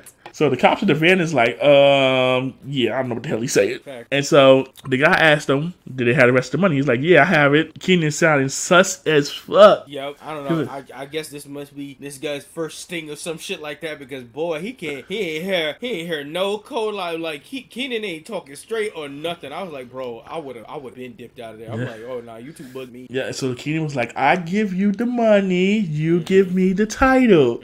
For the car. Yeah. I'm like, I don't know how this guy ain't pick up for what's going on. So he's over there at this point counting the money, and then Kenan is trying to say the code word. Yep, and he can't remember the line for the life of him. Yeah. And then in a series of unfortunate events of all shit that could go wrong, did go wrong, he's trying to remember the line, and then in the midst of ways, his family shows up. Like, what? Yep, son, I'm over here dying. He's like, the chipmunk has a banana. The monkey has a fever. To be honest, at this point, the police is listening and they just playing around, because I'm like, you gotta be thinking he's saying all this bullshit. It's time to go, guys. Yeah, they holding his hand, shaking the guy's hand, talking about the tutu has a mocking fish. I'm like, what? At that point, I would have been like, this guy should have gotten violent. The guy ain't even letting go of the money or your hand and shit like that. I'm like, all right, you trying to hold me for something, yo. The cricket has a petunia. Yeah. Like, damn it. Yeah, and so they going on. Eventually knock out the money. Kel knocks out the money on the floor, and they try to pick it back up. Kel throwing the money left. That was hilarious. Kel just keep going on the floor, and then he pushing the money further and further away from the guy. Yeah, so the guy kind of pick up the money, and Kel just keeps throwing the money further away. Yo. And I'm just over here dying watching this goes on. And Kenan's over here trying to explain to his parents. He's like, what? And then they finally figure out the code word, and they start shouting it out. The chipmunk has pneumonia. And then the cops finally bust in. Yep. They go, first they went for his dad. I ain't like that. And then Kenan was like, no, it's this guy. They're being accurate with the show. Yeah, I was like, my eyebrows was I was like, hold up. And then, so the cops tell him, listen, they're like, next time make sure your car is not stolen. And then his pops looked at Kenan. Well, let's talk about before that, because they was trying to grab the guy up, and he was dipping. And that's when Chris came in with the fucking Chinese food, and then he knocked it to him. He was like, oh, no, not the poo-poo platter, but Chris ended up saving the day. Yeah, actually, you're right. Chris did save the day. Yeah, he blocked the fucking entrance because the cops was already letting this nigga slip through. I was like, y'all are trash. Bruh, that whole scene, I was like, man. I was like, wow, let me really doing this. Shout outs to Chris being the blocking master with the poo-poo platter. There you go. Good job, Chris. The cops did good sending him to go get the food. Yeah, because they saved the day. Good enough. I thought they came in with full velocity, but they came full velocity to try and grab up this black man. Come on, y'all. Right, and then like I said, Keenan's pops looked at him like, "Yup." After he told him about the stolen car, and pops was like, "Oh, you tried to thought you was gonna maneuver this shit, huh?" Right, you thought you was gonna get away. He was like, nah. And then so next thing you know, we see Keenan and Kel back at the live audience. Kel got some little Chinese food, and they just say like, things didn't work out too bad. I still got the car, and here come the cops. You take the keys. Mm-hmm. And then he was like, at least I still got the food. And then the cop came back steal the food too. Damn. And he let us know that he's grounded for 30 until he reaches 30. I mean, one way or another, they look like they got jail time one way or another. Oh yeah, right. The way the cops just can't do is he snatched the keys. He's like, nah. Like, damn, man. Can't have nothing. Like, y'all already used me as a mole and a mule and everything under the sun. I can't have no Chinese food. Like, damn, yo. Right, and then I'm like, Kel was annoyed because Kel was like, oh, I'm about to eat Chinese food. The cops was like you said, yoink. Yoink. And Kel was like, ah, man. And so Keenan was like, that don't stop nothing because Keenan got another plan on the way. Yeah, and Kel was like, he's like, here it goes. Yup, and that closes up. What a perfect pilot to show you what the craziness of this freaking show is. The height of like stress coming into, because when you get into like a pilot like this, you get an episode and you kind of like forget how stressful an entire episode of the show is. Like, they go into some situations that you feel like if you was stuck into, it's a hard way to get out of, like whether payment wise, destruction wise, like so many situations that be happening will have like if you're not a kid watching this and you watch this as an adult, this is heightened blood pressure shit. I fell for Pops because this would this is true heightening of a blood pressure here. I see why he ain't got no hair. All of this, you got to be bored for this shit. Right? Oof. Now my final impression said this show is Black Boy Joey gone totally wrong. Creative expression in wild and wacky, low-key, real world the circumstances happening all wrapped up in a short sitcom. Def enjoyed it. Stress the ride to go forward, because I'm like, this is definitely a perfect show you want to push, but damn, this shit is a stressful ride, man. As the adult, I was stressed. As a kid, this was hilarious. Yes, exactly. It encapsulates that so much of who your audience is. Yeah, because as a kid, I got a hoot out of this, and I'm like, listen, I'm cracking up. Yep. I'm like, come on, y'all can get out of this. Y'all can get out of this. Y'all can find a way. Y'all can find a way. Find a way each and every episode to this level. It's crazy how this show went on for 4 seasons, and each episode is like this. And it's like, how do you survive in all this shit? How is everything okay by the end of the 30 minutes? Listen, we're not trying to go into that deep. As a kid, we was like, listen, we just have a good. That's why I'm saying, as an adult, you're like, damn, 30 minutes is not enough to get rid of all this situation. Listen, as an adult, I'm really I'm still stuck on the cereal. Who cleaned that? As an adult, I have so many questions. I was like, what the? Yeah. Like you said, who cleaned up all this cereal? How y'all even let them get away with this car? Like, damn. Who are these people in my house? Yeah. Who are these cars? If our pops not pulled back up, what in the blue hell is going on? And did they beat his ass or not? Right? Because a lot of people in that situation would beat that ass before they leaving. Right? Yeah, you're going to be grounded for eternity, all right? But you're going to get this. Yeah, like, that does something to you, but what about all the people who just done wasted their time? Right? That ate up my food, drunk up my drink. You don't know these people. They should be like, one person probably crazy up in that bitch. Exactly. I'm like, you got all these crazy people in my house. And then they in your house. Who's to say that they ain't took something by the time they leave? They said they want their pound of flesh one way or another. Exactly. I think it's got low key robbed. I know them parents were stressed. And they, we gotta have a good time in the circle. We come back to this bullshit. At that point, you was like, damn, I shouldn't trust this nigga at all. Right. Or his friends. Right? Now you ain't going nowhere ever again. We gonna keep you on 24/7 surveillance. Yup, locked down. But which on top of that, it's always crazy because like by the next episode, he's always out of the groundings that he should be on lockdown for the longest. I'm telling you, that clears up too. The groundings never last. Listen, the stuff that let slide in the 90s, it's nice to look at because this stuff will never happen again. Yep. Never, ever, ever. But episode 1 was a good way to set the tone for the series. Yep. And now we go, and in episode 2, the tainting of the screw. Yes, the tainting of the screw. So the episode starts again with Kel addressing the audience on stage. Excuse me, with Keenan addressing the audience on stage, and of course, he goes to look for Kel as always. Let's not mess off on the intro again. Plays same vibes, big respect. Always shout outs to Coolio. Yes, so but yeah, it's still a vibe. It still rocks. Oh, it'll will always rock now. And it's always going to hit different going forward. Yeah, your golden platinum, your like lock, stock, and barrel. Yeah, like now every time I hear it, it's going to hit different. Yep. And it already hit different. Yeah. But it's like, oh, man. Whew. So we back in the episode, and once again, Keenan's looking for Kel. And this time we got the audience members acting out like, bro, yeah, where's Kel? That one fucking white girl pressed the shit out of Keenan. Like, he's supposed to be his brother Keenan. He said, where the fuck is Kel?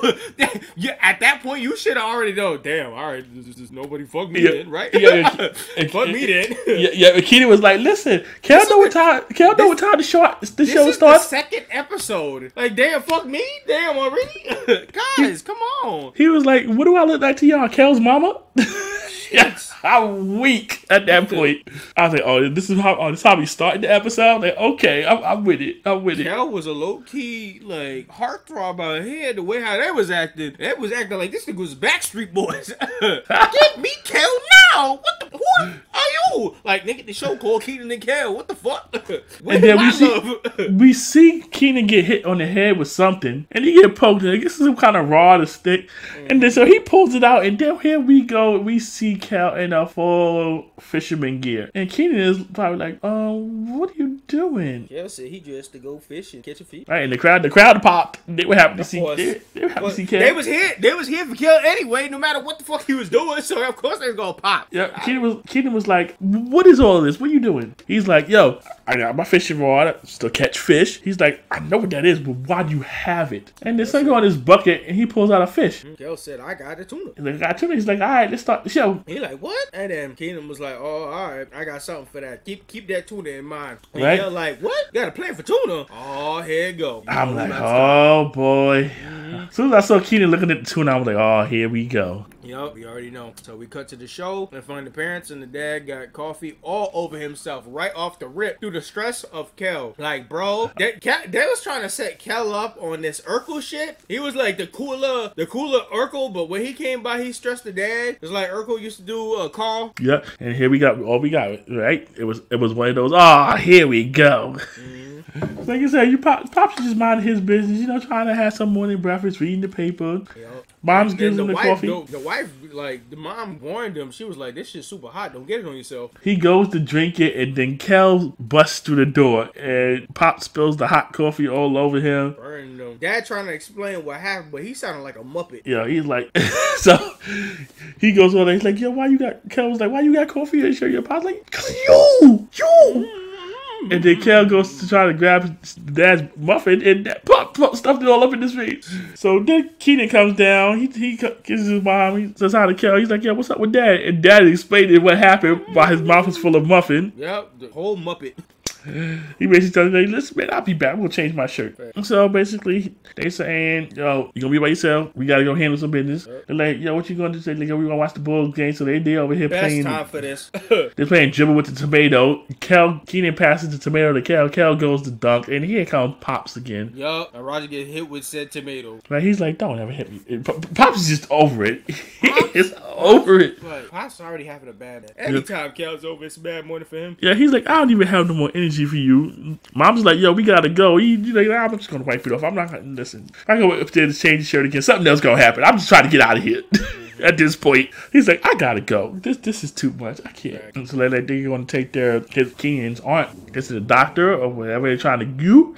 Basically, so. His mom. At that point, our mood to watching the show was like, when they out of it, they doing grown folk business. So back to the fun. Yeah. Right. Mom just says, yo, don't make a mess. Keenan's like, we will. And Pops is like, nah, I'm just playing. Keenan's like, I'm just playing. And Mom tells him it's a can of tuna and the cowbird if he gets hungry. So of course, Keenan, he's gonna make the tuna now. Yep. So he pulled the tuna right out of the can. Yep. Threw some mustard up there. Yep. And Kel, I don't know what is that, a big slice. Listen, it's a weird tuna fish sandwich combo that he got, and they singing La Bamba at the middle of making it. And so I'm like, Keenan tells Kel, listen, I'm gonna go check and see if the game's on. Yep. You gonna be here? You gonna be good by yourself? He's like, I bet. So Keenan goes to check to see if the game's on, and then Keenan yells to Kel, yo, Kel, the game is on. It's getting ready to start. Tip off. Yep. They make a little bet to see how the game's gonna turn out. Keenan basically says, hey, I expect the Bulls to win by 26. And Kel's like, I expect the Bulls to win by 26. So at this point, Keenan starts eating the sandwich. Kel brought it over. Right? And Keenan starts choking it. At first he was trying to tell Kel was like, shh. And then Keenan's pointing at it, like, he pointed at his stomach. He's like, yo, you hungry? And Keenan looks at him like, no, I'm choking. He's like, oh, you're choking? Oh, Heimlich, okay. All right, hold on. And so Kel performs the Heimlich on Keenan, and something flew out of Keenan's mouth. Yep. And then Keenan flops back on Kel's like, okay. Keenan's like, whew. He's like, Kel's like, get off me. And then so Kel looks at Keenan. He's like, what? He's like, Keenan looks at Kel like, do I look hungry? He's like, no, some got stuck in my throat. And so they look on the floor and they see it's a screw. Bro, what the fuck? Like, and then next thing we see Chris looking at the screw. Pulls out a magnifying glass, like, yeah, it's a screw. And he's like, this was in your tuna? He was like, yeah. And he's like, wow. He's like, yeah, I almost choked on it. He's like, then here comes Kel talking about, yeah, I had to squeeze the life out of him. And then they go on, and here goes Ken plotting again. Yep. He's trying to get a big old payday with his lawsuit. They got the screw. They brought Chris. They talked about him, and then he put on the idea to them that I mean, you guys could sue the company. And he was like, oh, big money. Big money. So they realize they trying to get that money from the fish folk. So Chris orchestrates them talking to a lawyer to see how much money they could get out of it. And the lawyer's basically telling them like, yo, listen, for situations like this, you can get 10 million. Millions. And it was like millions. Shit. Like, so Keenan was like drinking his drink when he said it, and boy, Keenan was like, what? Excuse me? Shit. The lawyer was like, bruh, I mean, I could set y'all up, but whatever y'all get, I want 40%. He was like, yeah, I'm like 40%. He said, F out of here. I'm gonna do it with the best person I know, myself, $3.99. Right? I'm like, nah, at 40%, I'm like, nah, bro, you wildin'. Shit. I mean, shout outs to like just in general this episode. Keenan did a pretty good job for that time period to represent yourself. Kind of did a good job. You know exactly to alert and make this attention and shit like that, and right parties to kind of talk to each other and shit like that. Like, yeah, but the adult in me is like. I mean, it's funny to find out him putting this all together, but it's a different time period to try and get that shit done now. But like, I mean, hey, yo, I'm just like, wow. Yep. So next thing we see Keenan, I guess, looking up info on the computer, and then next thing you know, we see Kel with a mask on. I'm like, what is going on here? I'm confused. Mm-hmm. And Keenan just busted off like this is normal. I'm like, yeah, he's like, I know my friend Centric. And then they start dreaming about what they're gonna do with the money. Yep, Keenan fantasized money and giving it away and balling out. Yeah, he's really bald, son. He's like, yeah, you just will take like a nice car. We talk about people missing basketball shots. He like, here's $100 for you. Here's $1,000 for you. Pops is looking at what Pops on a motorcycle. Mom's talking about how diamond, you know, they looking at boats. He's like, yeah, I want the red one. She's like, I like the white one. He's like, here's $10,000. Get both of them. Yeah, balling out, throwing away money and shit like that. Right, just they got Chris there serving drinks. He gave Chris $1. I was like, oh man. Oh my god. Yo, I'm like, wow. They had the honey sitting in the car in the middle of the living room and shit. Right, for real. Like play my $1.2 million new stereo. Like, damn. I'm like, you really out here balling? I'm like, okay. Mm-hmm. And then we switch over to Kel's dream. He's like, Kel, what you gonna do with the money? And we see Kel dreaming about ham. He's like, ham. Keita looking over like, what the fuck? Keenan's like, you're sick, man. You're sick. Shit. And then, so next thing we see Keenan and Kel call a little press conference. Yeah, they called up the media, with shout outs to the media actually paying attention to, like, how did he do all this, get the actual attention of major media outlets? I want to know how this went better than the AEW media scrum. Listen, man, he be getting, like, the media scrum was even helping. They was talking about the way how they was explaining themselves on what happened in the situation. Hell, you got the media scrum like, you know what, I would have asked for more money. And Keenan, of all people, was like, nah, I'm being humble. I just asked for 10 million. Right? He said, I would have probably asked for 20. Like, damn, son. Right, and you talk about he got post-tuna stress disorder. I'm like, bruh. He's like, I can't even see a can of tuna, I start freaking out. I'm like, yo they was putting on a whole show. Oh, fact. And they definitely sold the media. They sold it. Oh, yeah, big time. The media was for them 100%. Like this Keenan representing himself is actually working out. He really got the media, and he got the any attention because next thing you know, they got the call for the store for Kenan about a settlement from Luna Tuna. Yep, you're absolutely right. So next thing we know, we see them heading down to Luna Tuna. Yep, to meet Henry Luna. And we see them there with the suits and lawyers. And Kel pulling up with his eccentric handshake that Henry can't comprehend. Right, he's like, "What's going on?" And Kenan's like, "Stop it, go here." So they start the discussion, and it's like the first offer they made him was, "We'll give you a lifetime supply of Luna Tuna." Listen here. If tuna almost killed me, the fuck you think it's okay to offer me a lifetime supply of the shit that almost killed me? Like, what's good with that? Why is that the first offer? Exactly. He was like, "Man, I don't want no lifetime supply of tuna. One can almost killed me, nigga. Why would I want a lifetime supply? My lifetime is ended tomorrow then." Now, Kel was on board. Yeah. Well, the situation didn't happen to Kel.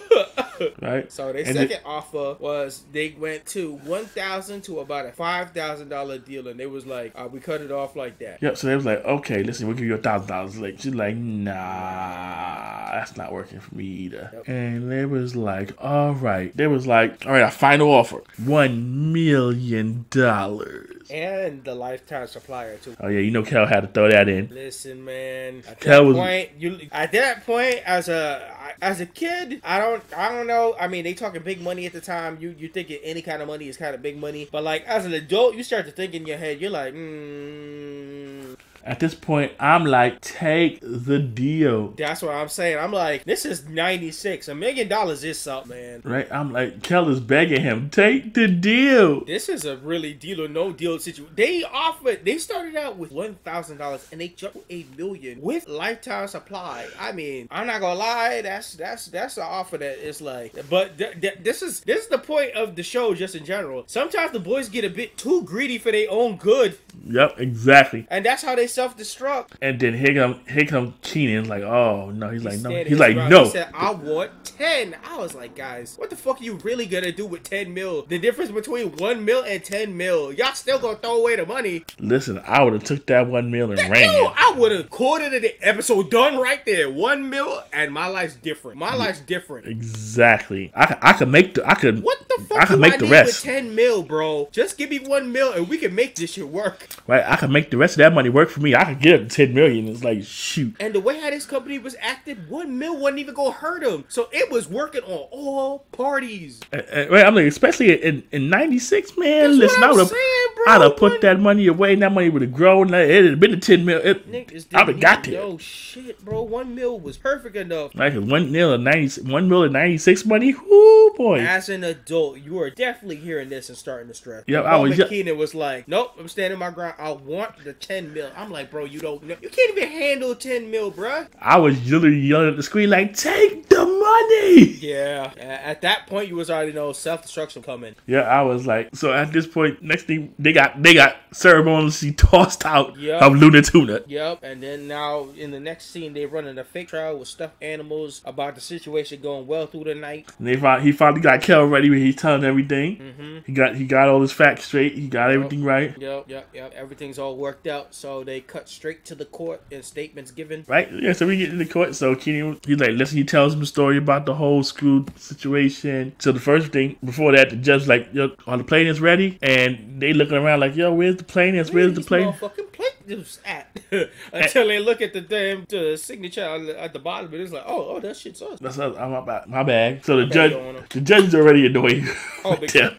And so he goes through the whole spiel about the evidence and what happened. And then we got the bailiff.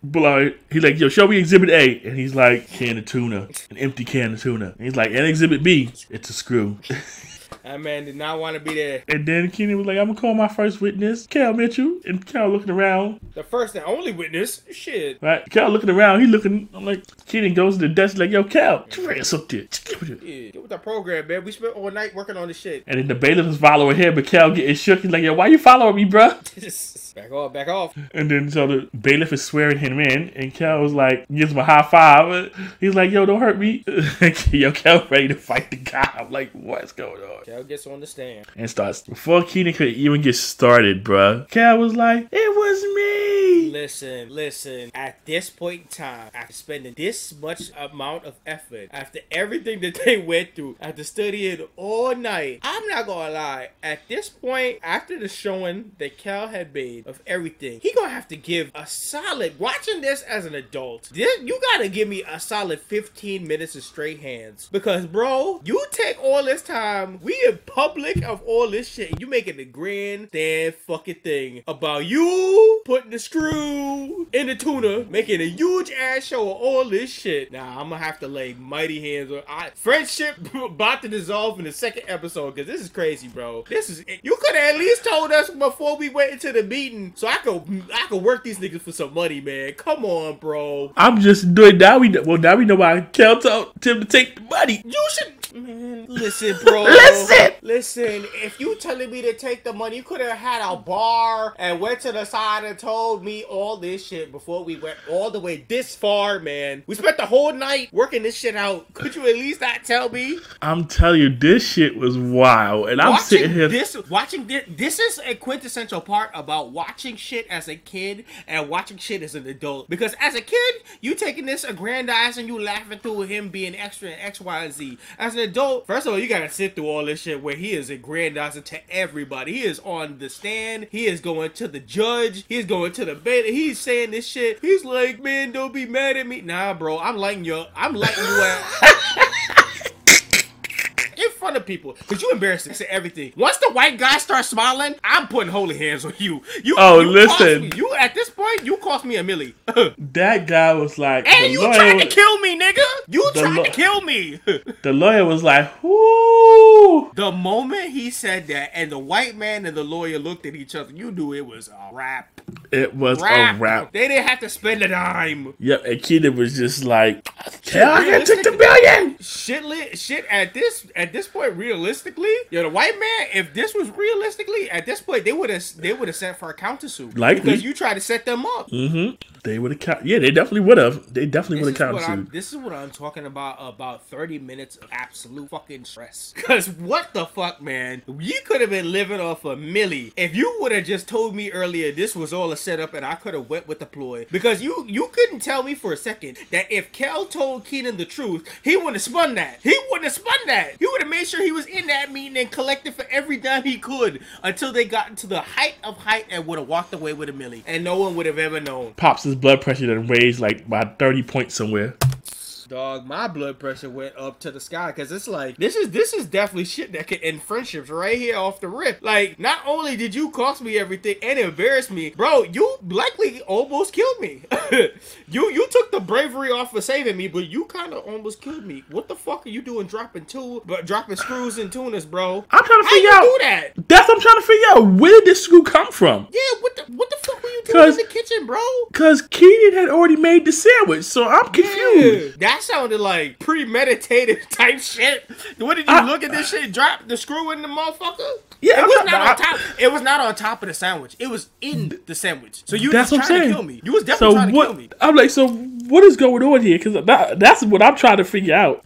At this point, for the rest of the episode, when we go back to the live audience and shit like that, my side eye would have been strong on Kel. You cost me money, you tried to kill me, motherfucker. I think he stewed over this for years, and that's why Keenan went to SNL and Kel's life went twisty after that. Because I would have been like, sir. Yo, and he never forgot. It's funny because.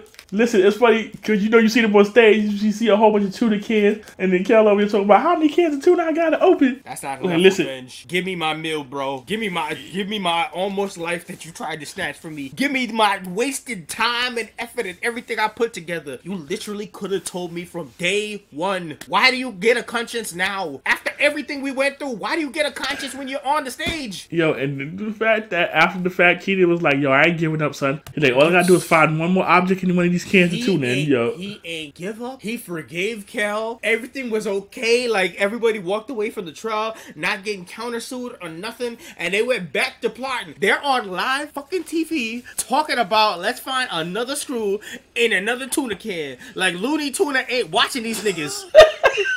Luna Tuna probably got them under 24/7 surveillance now. Yeah. Like, you trying to find some screws in that shit, huh? Oh, you trying to set me up again? Bring that shit. Nah, you're not setting up Luna. You're not setting up Luna Tuna again. That's what you not. You must have thought I was Looney in the Tuna, nigga. Right? Shit. Y'all on my radar now. Nah, bruh. Nah. Yep. So yeah, they back to all my stresses on the stage. Tells the audience about the schemes. Kel working at it. Kenan got another plan. I like everything all fixed up in that 30 minutes, and they leave me with all this anxiety as an adult. I swear, they're okay, but I'm not okay. I'm definitely the father now. Facts. That's exactly what it is. I'm just looking at here like, yo, imagine what Pops was going through when he found out all of this. Oh God.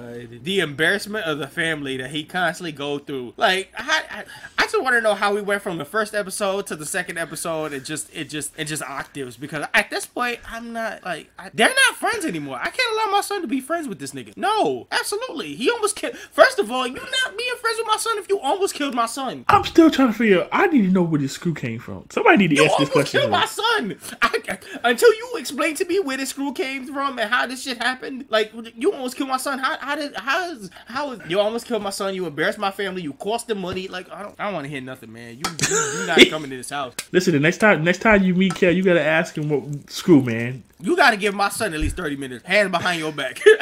30 minutes in the room. I ain't hearing nothing. I ain't gonna mink you up. Like, Kel, I need to know, where did you have the screw? Yeah. Where did it come from? Screw? Where did it come? That's the next court case, and looking straight in like you wanna admit to shit where the screw was. Exactly. Like, yo, why you tried to kill me, bro? Why'd you plant the screw? Yeah, so we get all here it goes. Are we gonna get an episode, The Dark Side of Kenan and Kel? Yes. Honestly, being very candid and shit like that. The dark side of Kenan and Kel with an in-depth interview on the both of them side by side is a long time needed, low key, because we were saying this for years. There's everybody in the black community before Kenan and Kel like had their researchers back together on skits and everything, and they've been like brothers and stuff like that, and they've explained X, Y, and Z. But we need like a candid, personal, them two sitting in a room talking about what had happened and why one stardom went one way or one stardom went the other. Because guarantee you, the black community all thought Kel was going to the moon, and Kenan was definitely not the one. That. Yep. Everybody thought Kenan wasn't the one, and look at where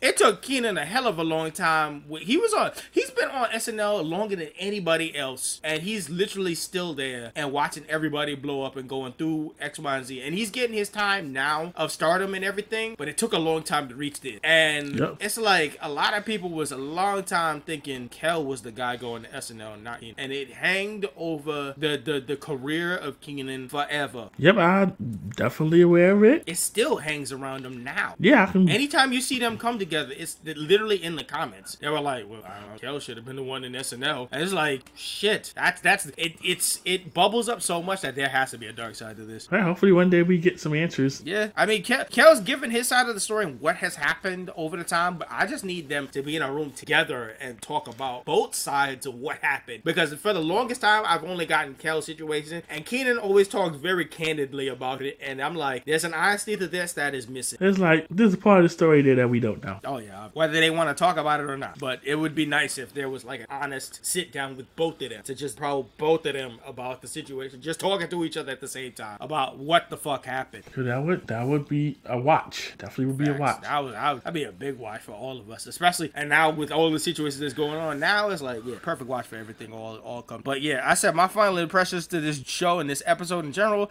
it shows extra as hell and pretty self-destructive, riding on emotions. You feel some way about the boys' schemes. You want to see them win. They get close to big time and go too far and boom. They're like Icarus to the fucking sun. Def would watch more of these disasters looking for a win truly, but man, as an adult, your heart can't take it watching these boys go through the highest of highs and reaching to a point where you're like, yo, bag in. Get to where y'all need to go and just stop. Y'all going too far, and that's what crash lands y'all all the time. I was like, the clusters keep getting bigger and bigger. Watching this as an adult, I'm big stressed. Yeah. As a kid, this was hilarious. This was Black Boy Joy straight through. You're like, they'll be fine the next episode, but I'm like, I'm trying to put the pieces together in my head. This shit, math ain't mathing, bro. Right, as a kid, it makes you want to scheme. Yeah, and then though you realize if you schemed one of these ways, it would ruin your life. For real. Be honest, like one of these schemes go off for these guys, and you end up in the same situations as them. You're fucked over. Like you can't get out of these kind of situations. And you a black teen in Chicago doing this shit? Nah, bro, this ain't getting you out of nothing. One of these fucked up goes bad, and you're never going back. So we ain't trying to scheme and get that money from Luna Tuna. The way how shit works, the realistic way how shit works now, they would have flipped that. They would have definitely flipped that. We would have been in the dirt. If it was a company like Luna Tuna handing out a meal like that, like it was nothing, we would have been in the dirt. Fuck out of here. White people don't want to give up a fucking dime. There's no way in hell we was getting shit. Yeah, you're right. They would have Vince McMahon reverse suited us, and by the time we would have been out of that shit with less money we even tried to start with. We would have been so further in the ground, we would have tried to scheme our way and find ourselves in $2 million debt. We would have been down there with They That Shall Not Be Named. Yeah, 100%. We would have been in WB's situation. We wouldn't have been a corporation. We would have been looking at $23 billion debt. Oof. You acting like this court case is like black guys. What you talking about, bro? We ain't getting a damn dime. We are black men. We are not getting shit from companies. Oh, man. I'm trying to keep the dream alive. Yeah, we live in the real world. Not they Chicago fantasy. Not they 30-minute wrap up. Our 30 minutes continue going on and on and on and on and on and on. And on and on and on and on and on. Yep. So, that stressful note, we're going to close the book out on Kenan and Kel right there. So, that's the closing of the book on that one. And for the next Are you sure? review, for now. I thought I heard an all head go in the distance. Leave that for when we might want to touch on the move. 2 heads are better than 1. We'll leave that on that one because that was a trip too. But yeah, so next review, I said for Black Martha Power down with BMP. I said we finally gonna tackle the one Power Ranger series that we haven't out of the long list of stuff we done. So we about to put the rest finally. We gotta get into this. We gonna do for next episode. We gonna do Power Ranger Samurai episode 1 and 2. Oh, that's the ones with the painting brushes. Yeah, that's literally the last one left. Okay, that we haven't touched as a series. So might as well get it out the way. Alrighty. All right, so Samurai's the next. If anybody got any comments, concerns, as always, or y'all trying to give us press passes, because we looking at the date and time.